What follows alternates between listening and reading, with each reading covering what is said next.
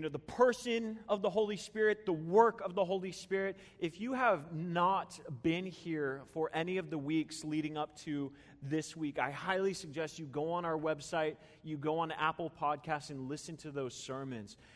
The preaching team and I, we have been so blessed by coming into contact more intimately with the person of the Holy Spirit. Just watching him move and impact as we learn more about him, we get to just see him working in more aspects of our lives. And it's been a really enlightening thing. And so if you have not been here for any of those weeks, I highly suggest you go back and read those. We are going to be making our way this morning through the anointing of the Holy Spirit. The anointing of the Holy Spirit. And we have been, just easing into this week by week. We have been going through the person of the Holy Spirit. And so far, we have gone through who the Holy Spirit is. That he is God manifest. That he is God present. The living and active and breathing God here with us. Experiencing intimacy with us and guiding us. We learned about the work of the Holy Spirit, that he is about the mission of God, glorifying and exalting the name of Christ. And we have learned about the baptism and about the filling of the Holy Spirit. And Dom gave this really clever analogy that I just can't get out of my head of the Flintstones. I love that analogy. How some of us, we are in this car, right? We're going to the destination. We're saved. We're going to make it. But we're pedaling ourselves with our own feet. There's no engine in our car. And that we require this baptism power of the Holy Spirit to empower us for the mission of God. We require this continual filling of the Holy Spirit. And now as we dive into the anointing of the Holy Spirit this morning, it is often tempting to look in it as a similar thing, as this filling or this baptism. Oftentimes we think of somebody being anointed and we think of it synonymously with talent, don't we? I know at least I do. When I see a talented worship leader or preacher or somebody who is maybe just a talented orator, right? Where they are so articulate and able to communicate in a really good fashion, or they are gifted prayer warriors, whatever they might be. I often say, wow, they're so anointed because I see talent over their lives. Does that make sense? I see that there's some sort of talent. And when we think about these specific people or these specific groups, worship leaders, preachers, teachers, intercessors, leaders, outwardly and practically, this, may look a lot like talent. They look very similar. An anointing of the Holy Spirit does mean that there's some sort of effectiveness behind what people do, but we must be careful to not mistake anointing for talent. To not mistake anointing for talent. The two may seem outwardly the same, but the source is different. The source is different. One is a natural or learned or given gift. The other is a specific appointment of the Holy Spirit, specific work of the Holy Spirit. And we see this exemplified in Jesus in Luke chapter 4. So if you'll turn there with me, and then we'll pray. Luke chapter 4, verse 16 says this. And he came to Nazareth, where he had been brought up. As usual, he entered the synagogue on the Sabbath day and stood up to read. The scroll of the prophet Isaiah was given to him, and unrolling the scroll, he found the place where it was written, "The Spirit of the Lord is upon me, because he has anointed me to preach good news to the poor. He has sent me to proclaim release to the captives and recovery of sight to the blind, to set free the oppressed, to proclaim the year of the Lord's favor." He then rolled up the scroll, gave it back to the attendant, and sat down. And the eyes of everyone in the synagogue were fixed on him. He began by saying to them, "Today, as you listen, this scripture has been fulfilled." They were all speaking well of him and were amazed by the gracious words that came from his mouth. Yet they also said, "Isn't this Joseph's son?" So this is God's word. Will you pray with me?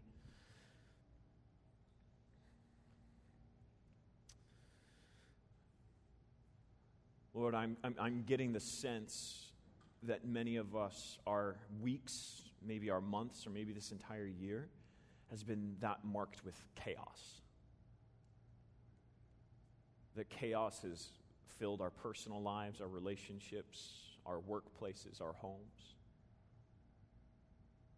And that sometimes this chaos can almost seem like this unvanquishable dragon that we're just unable to overcome. We pray this morning that your Holy Spirit would bring order and peace to the chaos this morning. That you would speak truth into our lives. That you would anoint not only the speaking of the word, but the hearing of the word. That the anointing of your Holy Spirit would be upon our understanding. That you would illuminate your word for us. That it would affect us deeply and profoundly. We give honor to you this morning, Lord. We praise you, and it's in Jesus' name we pray. Amen. Amen. So there is Jesus here. He's at his hometown in Nazareth. He's at his hometown in Nazareth, and there's almost like these people in front of him are looking at this clear distinction. There's this almost like this before and after photo of Jesus. Because Jesus grew up in Nazareth, and he grew up as the carpenter's son. He grew up as Joseph's son. And when he's speaking and teaching like this, they're all loving what he's saying, but they're also marveling. And then they get a little bit angry, we see a little later on, because of what he's saying, because it just comes as so unexpected. We learn that before Jesus is here, before he comes to teach in Nazareth, he was baptized by John, and the Holy Spirit descended upon Jesus as in the form of a dove. And you hear the words of God saying, "This is my beloved Son in whom I am well pleased." And we have learned that the filling and the presence of the Holy Spirit in our lives is God's favor manifest. God's favor manifest. And so this happens to Jesus. And then it says in Luke chapter 3 that he is led into the wilderness by the Spirit. And that's where he goes to be tempted by Satan. He is led by the Spirit into the wilderness at this point. And that's a very interesting thing, that the Spirit would lead him into chaos like that. It's very interesting. And we're going to tackle that a little bit later on, that the Spirit led him into this place. And out on the other end, he comes to Nazareth. He teaches these people, and he says this: "The Spirit of the Lord is on me, because he has anointed me to preach good news to the poor. He has sent me to proclaim release to the captives, recovery of sight to the blind, and set free the oppressed, to proclaim the year of the Lord's favor." Christ here, after the Spirit descends upon him, after God's favor is declared publicly upon him, he goes into the wilderness by the Spirit. He now comes, and this is his first introduction into ministry here. This is his introduction, and he begins by declaring that he is anointed by God to preach. By God to preach the good news. And he openly says, okay, today we're beginning. Today, this word is fulfilled. We are going to be bringing good news to the poor. We are going to be proclaiming release to the captives, recovery of sight to the blind. We're going to set free the oppressed. Jesus is ushering in his ministry here.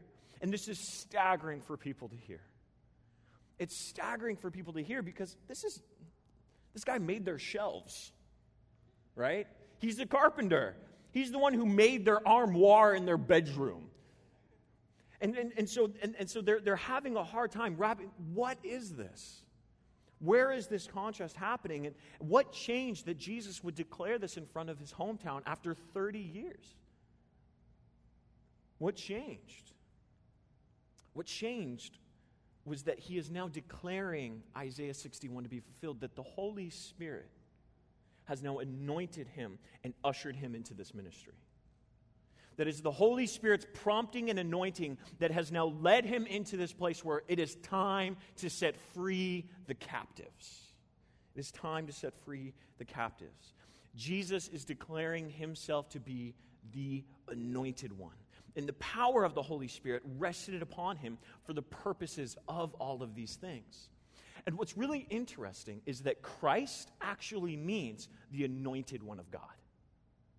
The word Messiah means anointed one.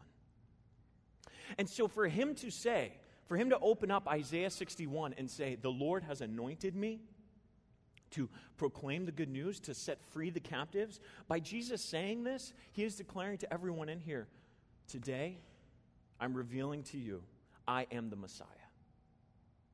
I am the Messiah. I am the anointed one. And so we see that anointing is a really, really powerful identification, isn't it? To be anointed of God is it's this Christocentric title here. To be an anointed one is to be the Messiah. Now, to call someone else anointed, obviously, is not to call them the Messiah, right? When we say, oh, that person's a really anointed worship leader, or that person is really anointed with kids, we don't say, well, that person is the redeemer of kids. However, what is amazing here is that when Jesus lived a perfect, sinless life, died on the cross, took on all of the sins of humanity on his shoulders, and then rose again on the third day, and then grafted us into his identity, we now get to share in the anointing of the Holy Spirit. We get to share on that special, favorable title with Jesus. That the power of anointing and the mission of anointing we now get to share in. And that is a beautiful thing because we share in his identity, we share in his anointing and his mission. And we get to now, by the power of God, by the grace of God, by the identification of Jesus calling us his, we now get to preach the good news to the poor. We now get to proclaim release to the captives, recover sight to the blind, and set free the oppressed in Jesus' name. We get to share in Christ's mission. And because we share in Christ's mission, we share in his anointing. We share his Holy Spirit. There's a cooperation that occurs. And so as we dive into the anointing of the Holy Spirit, we need to answer a few questions, right? Like first, what is it? What is anointing? And then second, how is anointing bestowed upon us? Yes, we are grafted into the identity of Jesus, and because we are Christians, we get to now be anointed by the Holy Spirit. But how does that work practically for us? And as I said before, we typically think of anointing as some sort of talent or specific filling of the Holy Spirit. And it is, but there's a nuance to it. Because it's different from baptism, and it's different from filling. Because there is this specific baptism and filling of the Holy Spirit that fuels our everyday lives. Yes? That brings us closer into the presence of Jesus. We experience power as Christians, and we get to proclaim as Christians through the baptism and the filling of the Holy Spirit. But there is a specific nuance to anointing that makes it slightly different. And that nuance is that anointing is an enabling of the Spirit for a specific calling, task, mission, position, or opportunity. Anointing is a specific enabling of the Holy Spirit. It's not just a gift that God gives you, even though we will go into the spiritual gifts later, but it is a special equipping that comes in all different shapes and sizes because of this. God has called you personally to a very specific and personal calling, and he wants to meet a very specific need through you, and so he's going to give you a specific anointing to accomplish that. That it is not a general filling of the Holy Spirit, rather, you as an individual, where God has placed you, need something super specific, and Jesus wants to meet that need through the Holy Spirit. The Holy Spirit wants to walk in and through you in the specific calling that you have on your life. God is anointing people to special tasks for his purposes. Special tasks. And it was the coming of the Holy Spirit, and it's in a unique task, and it's an unexplainable thing that happens. It's an unexplainable enabling, this almost sense of when you're doing it, you feel like you were born to do it. Like, this is what God has made me do. This is what I am designed to do. This is the calling I am designed to work in. It is that specific enabling. Anoint means to set someone apart. To set somebody apart and to authorize them. You see, because it's Jesus' mission, right? He is the one who wants to proclaim liberty to the captives, restore sight to the blind, to heal the downtrodden. He is the one who is active and engaging in that. And it's almost like he deputizes us with anointing. He deputizes us. He says, I want to give you a specific filling to go do this because I've called you to it. And that is the sweet part of anointing that is so personal to you. It is so personal. It is when all of the sudden, a place, a gift, an activity, a service, or an action feels like this is what you were born to do. Anointing is the use of gifts with a specific unction and strength to help one rise to the occasion. Remember, and I was praying, and I really get the sense that so many of our lives are filled with so much chaos. There's these almost insurmountable things that we feel like we have to overcome in our lives. And there's these outside entities that seem to surround us, whether it be anxieties and stressors, whether it be a specific job that you've been called to, whether it be the kids that you have to raise, the family that you've been born into, that there's these specific things that surround you that feel like they only add chaos to your life. And that God would say, I would have you stand here with me and restore peace to this broken world. And I'm going to anoint you and walk with you. That's cool. That's cool. And we see it all throughout Scripture and in our recent history. You see, Paul the Apostle, he was specifically anointed by God to be the apostle of the Gentiles. Like he would preach to the Jews, get rejected by the Jews. He'd preach to the Jews, get rejected by the Jews. But then he would preach to the Gentiles, and flocks of people would come to him. They would come to know Jesus as their Savior. And so Paul, he walked in this anointing saying, God has called me to be a proclaimer of the gospel to the Gentiles. And so he walked in that anointing because that was where God had called him. Does that make sense? I have a really good friend of mine who's also a pastor. And he's introvert to the max. Some of you are like this. Where it's like, you ask this person a question, and then they go, they pray, they meditate, they journal, they write it down. And they just meditate over it for hours and just seek the Lord, or they just like get in their head, and then they're like finally like, yeah, I think Mexican food sounds fine. You know, he's one of those people. He's one of those people that it's just, to bring forth sentences and coherent things, it takes a lot of effort for him.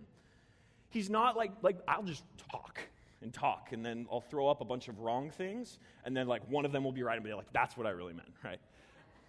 But he is just very, very much so soft-spoken, and so just seemingly inarticulate when you speak with him. Almost, he's probably going to watch this and stuff. We're good friends, but almost to a point where you think he might be like slow when you're talking to him. Now, this is a thing where it's like, but when he preaches, everyone is captive. When he preaches, it is breathtakingly beautiful. And I feel so close to the Lord anytime I sit under his teaching. It is amazing. That's anointing. That's anointing of God. To take somebody and say, I have called you to something specific, and I am not only going to call you to this thing, but I am going to mold and shape you to be able to rise to that calling, for you to be able to function in that calling. So it's not only God calls you, but then he equips you in the calling. This was the life of the disciples, was it not? The life of the disciples, if you really think about it, they're fishermen, they're tax collectors. A couple of them are like teenagers, mind you. Take a 14-year-old. A couple of those were disciples. And so it's God called them, and then he equipped them. Then he anointed them. And their anointing matched their calling. We see this with preachers. We see this with evangelists, missionaries, community group leaders, worship leaders. We see these people that are called to something specific and an anointing of Jesus, an anointing of God's Spirit upon them. We saw this with Billy Graham, did we not? A lot of the words that Billy Graham said they weren't stuff that nobody else was saying, right? They weren't stuff that were just groundbreaking, and nobody had ever heard this before. And oh my gosh, he's the best speaker I've ever heard. But he proclaimed the gospel and people flocked to run to Jesus. That's anointing. A mentor of mine, when he describes certain people, and he says, yeah, they could burp in a cup and they'd come to Jesus. That's anointing. It's a specific just excellence that God has placed on them. This is even given to specific groups of people, specific churches. In 1 John 2, verses 20 and 27 says, "But you have an anointing from the Holy One. The anointing which you received from him abides in you, and you have no need for anyone to teach you, but as his anointing teaches you about all things." And so there's some churches that have been ushered into this specific mission without, they're doing things that nobody's done before. Seeing people going into different areas of the world that have never been touched by the gospel. And then these groups are able to rise, and this is the disciples speaking of themselves. So this is happening with groups of people as well. And we can also sometimes sense when there's clearly no anointing on certain works, right? This is something that happens occasionally where you see someone try and manufacture some sort of spirituality. Where you see someone try and manufacture some sort of talent, some sort of praying, some sort of teaching, some sort of whatever. You see them, and it's because they're operating outside of what God has clearly told them to do. Because they want to be seen, they want to be heard, they want to be noticed, they want to be recognized. God is not going to anoint a work that glorifies the person and the individual. He will anoint the work that progresses the kingdom of God forward and glorifies the name of Jesus and brings us closer into intimacy with him. Amen? And one of the most clear examples of anointing that we see, and before I go into that, I just want to remind you, there's a call on your life. There's a calling on your life. There's something that God has for you. Some of you know it, and you're walking in it, and you're rocking it, and you feel the anointing of God. And some of you, you don't know it. And you need somebody to tell you, God has a specific purpose for you. To walk in, to walk with him in, to bring order to chaos like this. There's a specific call on your life. And one of the most clear pictures of anointing, one of the most clear pictures of calling and anointing is the life of David, right? It's the anointing of David. And so we see here in 1 Samuel chapter 16, if you'll turn with me there. 1 Samuel chapter 16 says this. And it's going to kind of be, we're going to go through about 13 verses. It's church. We'll be okay, but it'll be a little long. The Lord said to Samuel, "How long are you going to mourn for Saul, since I have rejected him as king over Israel? Fill your horn with oil and go. I am sending you to Jesse of Bethlehem, because I have selected a king from his sons." Samuel asked, "How can I go? Saul will hear about it and kill me." The Lord answered, "Take a young cow with you and say, 'I have come to sacrifice to the Lord.' Then invite Jesse to the sacrifice, and I will let you know what you are to do. You are to anoint for me the one I indicate to you." Samuel did what the Lord directed and went to Bethlehem, where the elders of the town met him. They trembled and asked, "Do you come in peace?" "In peace," he replied, "I've come to sacrifice to the Lord. Consecrate yourselves and come with me to the sacrifice." And then he consecrated Jesse and his sons and invited them to the sacrifice. When they arrived, Samuel saw Eliab and said, "Certainly the Lord's anointed one is here before him." So let's stop right there really quick. Samuel sees Eliab. He sees Eliab and he says, "Surely this is the one God wants to anoint. Surely this is the one God wants to anoint as king." What do you think he was probably using as indicators here? Looks, stature, charisma, talent, most likely. Clear indicators that, oh, this person should be qualified already before the job. But the Lord said to Samuel, "Do not look at his appearance or his stature, because I have rejected him. Humans do not see what the Lord sees, for humans see what is visible, but the Lord sees the heart." Jesse called Abinadab and presented him to Samuel. "And the Lord hasn't chosen this one either," Samuel said. Then Jesse presented Shammah, but Samuel said, "The Lord hasn't chosen this one either."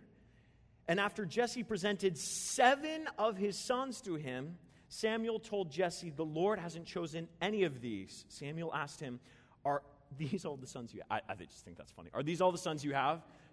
All 7? Like there could possibly be more than 7 sons." It's ridiculous. But there is. "There is still the youngest," he answered. "But right now he's tending the sheep." And Samuel told Jesse, "Send for him. We won't sit down and eat until he gets here." So Jesse sent for him. He had beautiful eyes and a healthy, handsome appearance. But we know what the Lord's really looking at, right? Then the Lord said, "Anoint him, for he is the one." So Samuel took the horn of oil and anointed him in the presence of his brothers. And the Spirit of the Lord came powerfully on David from that day forward. Then Samuel set out and went to Ramah. This is a fascinating glimpse into the anointing of God at work.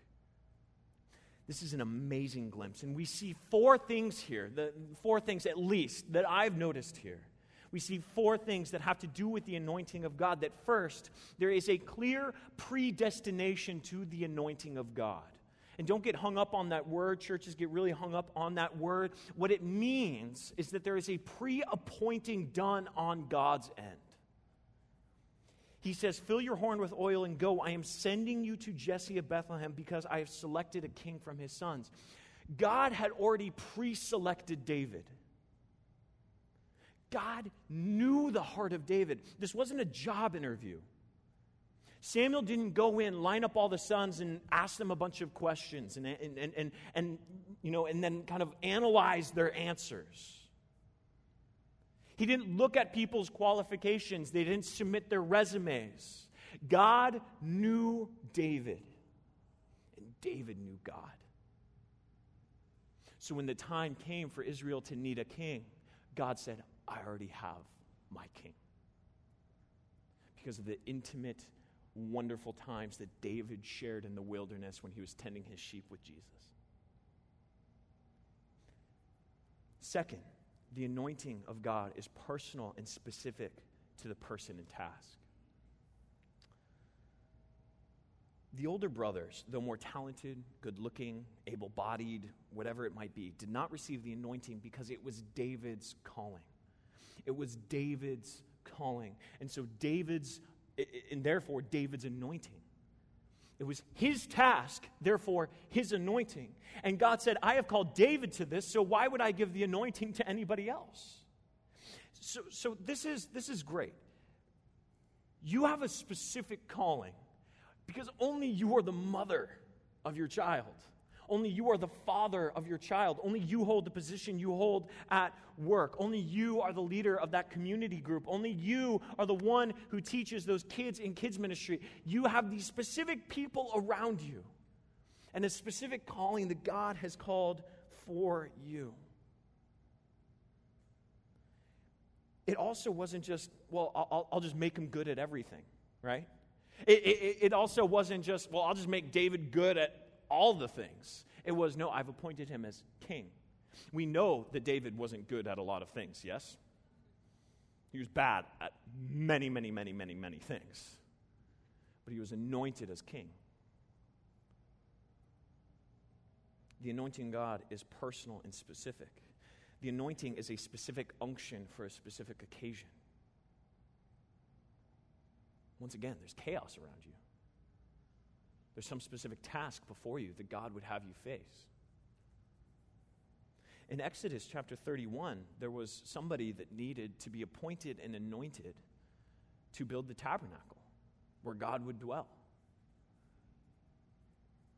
It says here, now the Lord spoke to Moses, Exodus 31. Now the Lord spoke to Moses saying, see, I have called by name Bezalel.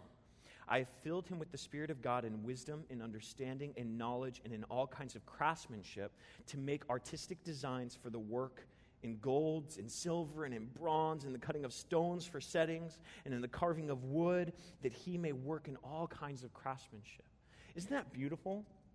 That God called an artist. See, he wasn't a priest, he wasn't a king, he wasn't a warrior, he was an artist. And there was this specific function that was needed for God. And he had anointed him specifically to do that. To use his artistry to be able to glorify the Lord. Third, we see that anointing reflects the missional heart of God. God says this, do not look at his appearance or his stature because I have rejected him. Humans do not see what the Lord sees, for humans see what is visible, but the Lord sees the heart. We know this. We know that David was a man after God's own heart, yes? We know that David was a man just seeking after the heart of God. And the Holy Spirit, he also reflects the heart of God, reflects the heart of God the Father and the God the Son.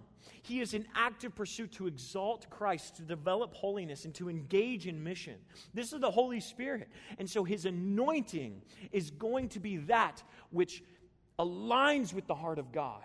And so David's heart was aligned with God's heart, and so his anointing honored that. Since David was pursuing the things of God, God honored that pursuit with anointing, with this extra excellence, with this specific unction. We know that from studying the person of the Holy Spirit that he is the connector between our hearts and God's. And at some point in our life, whether we've done it already or whether we need to begin, there's this necessary pursuit of the heart of God. Pursuing his character, pursuing his heart, pursuing the furtherance of his kingdom. And as we are in pursuit of this, God honors that pursuit by saying, I am going to put extra wind in your sails. This is what David described in Psalm 23 when he said, you have anointed my head with oil, my cup runneth over. Meaning that God didn't just fill David's cup. He didn't just fill him, he filled him to overflowing. That's what God wants to do in your life. He doesn't want to just give you what's necessary to raise your children, to thrive in your workplace, to bring people to him, to make disciples. He doesn't want to just give you the bare minimum, what is absolutely necessary. He wants to cause this overflowing in you. He wants you to run over. And there's a process there then of reorienting my selfish heart that only seeks for the things of me to then transitioning into seeking the things of God. Living less for my selfish desires and more for the mission of God so that the filling and the anointing can take place. Lastly, the anointing happens to us by God's Spirit and by God's Spirit alone. Even Jesus draws this distinction where he says, the Holy Spirit has anointed me to preach. You notice that? That Jesus, even himself, isn't saying that he has already, in and of himself, already has this capability to proclaim liberty to the captives, to preach the good news. He says, no, the Holy Spirit has anointed me. And so how can we think any different? that we can operate outside the anointing of God for what he has called us to do. When we were worshiping, I was just praying and being self-critical and, those spiraling self-doubt and thoughts that go on in your head. Don't judge me. You have them too, yes? And so I'm feeling terrible about myself during worship, to be honest with you. Just all this doubt and, And God gave me this vision for me and for us, I think. And this vision of this, I'm just like sitting here. And sorry, this might be a little weird, but okay. So I'm sitting outside this house. And there's this bright light coming from the doors and the windows. And the door is wide open. The door is wide open. Clearly the presence of God is in this house. Door wide open, welcoming as all can be. And I'm out here taking some of the stones on the patio and trying to build a house. Trying to build a house big enough that I can squeeze in or fit in. And I realized that that's how I can be with anointing. I don't know if any of you have felt this way. You know you need strength. You know you need something extra. You know you need this unction and this wind beneath your sails to raise your children, to go to work, to be faithful, to build your home, to be a loving husband or wife. You know you need this. And instead of walking into the presence of God where this is freely given, we try and build our own thing. It is by God's Spirit and by God's Spirit alone that we experience this anointing. In Scripture, we always see anointing happening to somebody. It is never something that they manufacture on their own. Usually, it's God that pursues the individual, and he thrusts them into the appointed task. We see this with Moses. We see this with David, with Samson, with the disciples. We see this with people that have been anointed by God. And so how do we participate in it?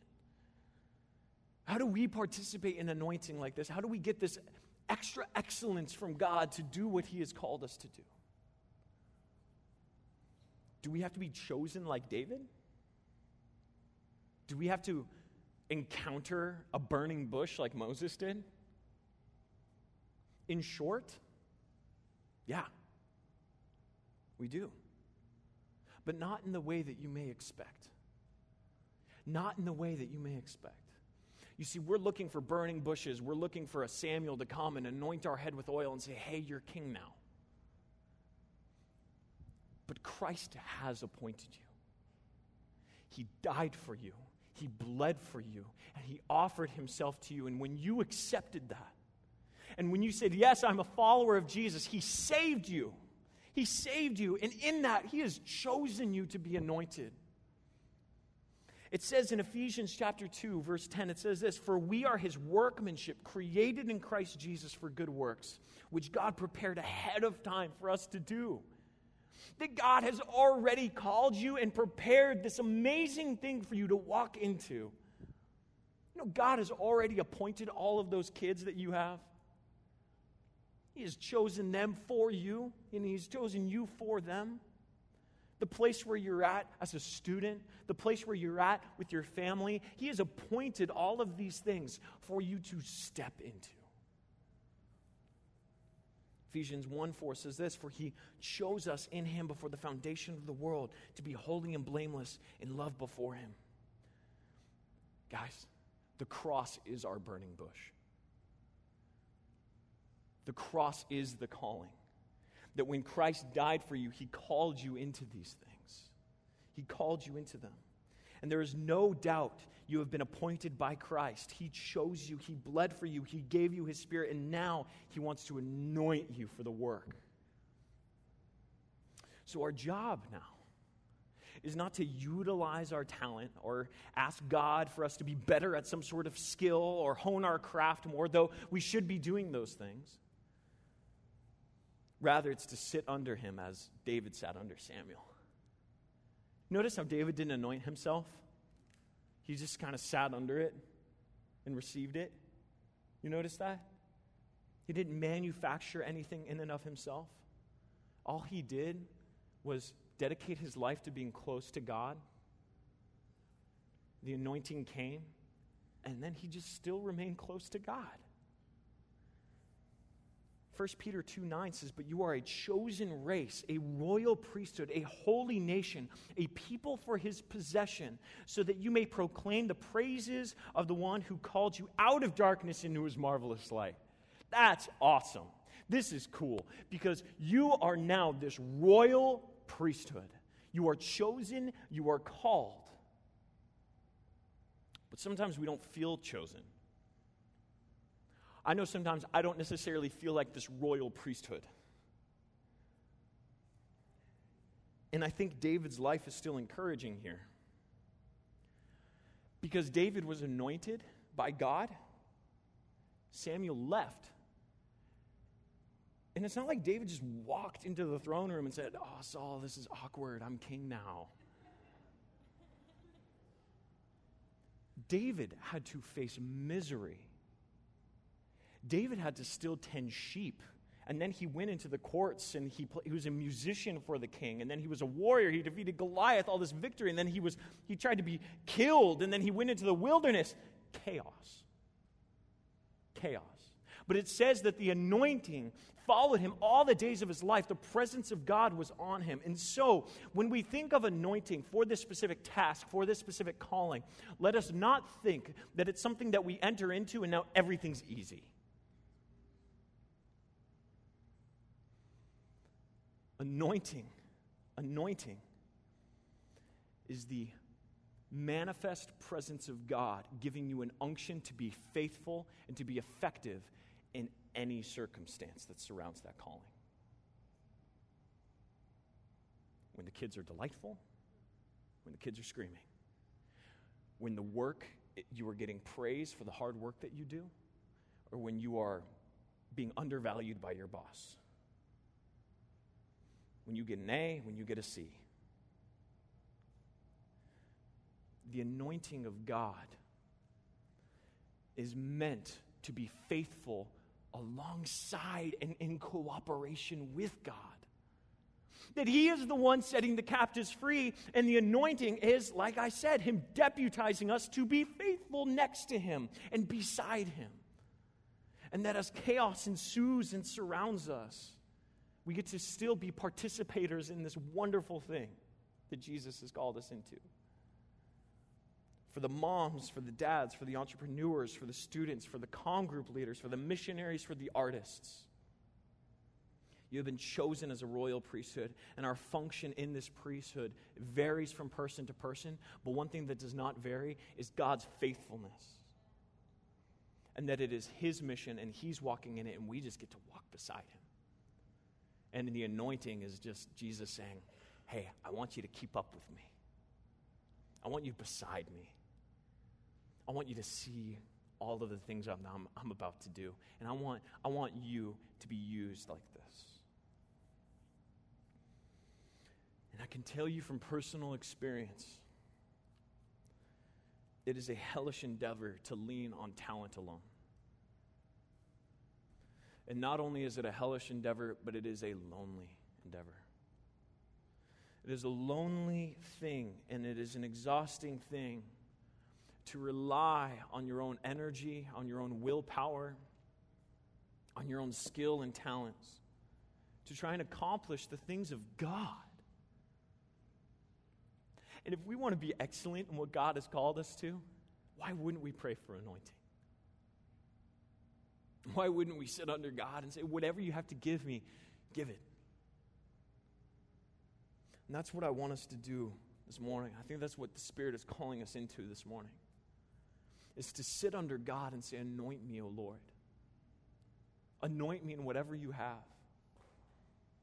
Anoint me as a mother, as a father, as a husband, as a wife, as a student, as an artist, as a worker, as a leader, in whatever it might be." And I can't tell you your calling, but I can tell you that God has called you, and he will anoint you, and that he does love you. Amen? Let's pray. Lord, we desire your anointing this morning. Oh, Lord, we want to sit here. We want to sit here, Lord, and just receive whatever you have to give. We know that anointing is for you and by you. And so this morning, I think what we need to do, we're just going to relinquish control to you with open arms. Say, Lord, here I am. In whatever capacity and whatever calling you have for me, here I am. Anoint me and use me. Lord, we know that you are the mover, and we just want to move with you. Anoint us, Lord. We pray that, God, you would be present,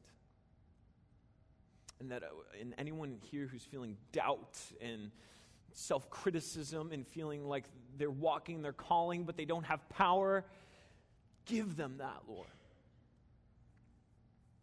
We love you, Lord, in your name.